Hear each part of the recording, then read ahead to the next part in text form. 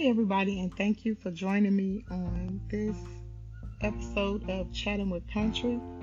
Excuse my voice because I am still going through this cold. Anywho, this seed session is going to be titled By Any Means Necessary. At times, we reach roads in our life that seems hard to travel. Whether you're sick, loved one passes on, loss of a job, family pets, financials, you get locked up, whatever it is, in those moments we seek to find help. And it could be help like from a friend or a family member, maybe even your higher power.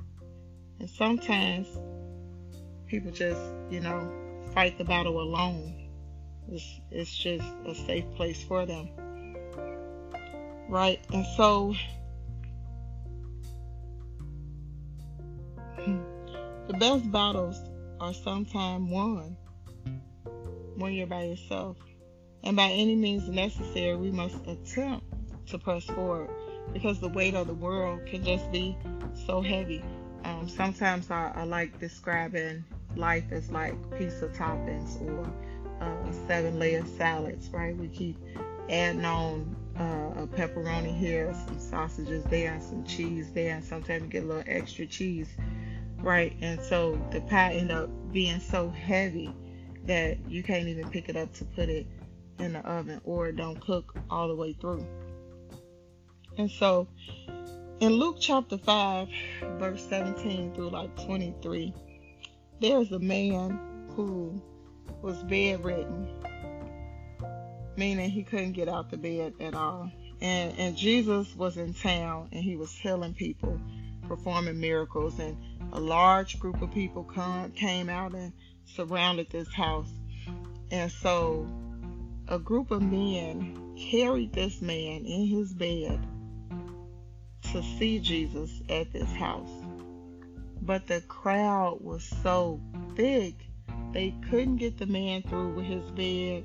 They looked all around the house to see another way in. First of all, when I hear stories like this, I hear determination, I hear the love, I hear the perseverance. But most of all, for this story right here, I feel like this was a bunch of brothers. I wanted to say Negroes, but it had to be a bunch of brothers. And I say that because they had to come together and have a conversation. And in the end, they decided to come up with a solution. I can only imagine how that conversation went, how it even took place. Hey, yo, look, we got this bed up here. We didn't travel so far to bring dude up here, and now we can't even get in. There's so many people all around. How the heck we supposed to get this big bed all the way through here to get in here to see Jesus? Hey, I got a plan. Yo, look, this is what we could do.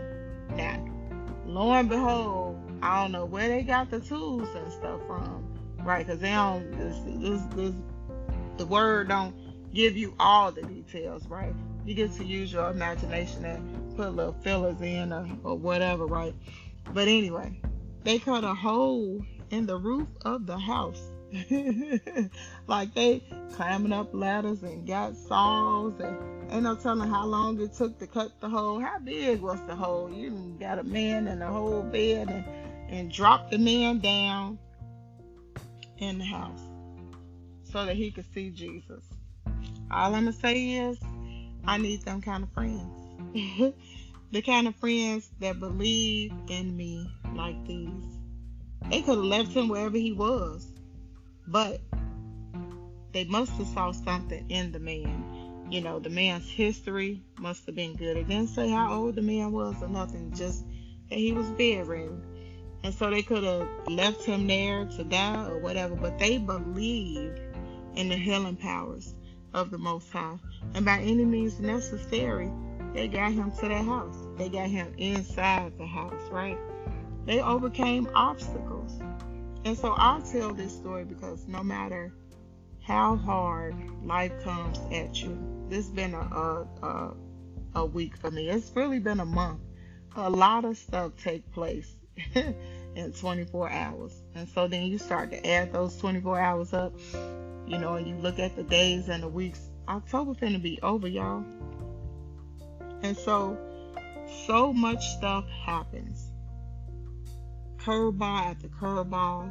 And then sometimes you get smooth roads. But always remember, and these are like words from my father, something I never ever forget. I had to be like 11 years old when he said that to me. People call my daddy crazy, but he had a lot of wisdom. Life is like a Timex watch. You take a licking and you keep on ticking, right?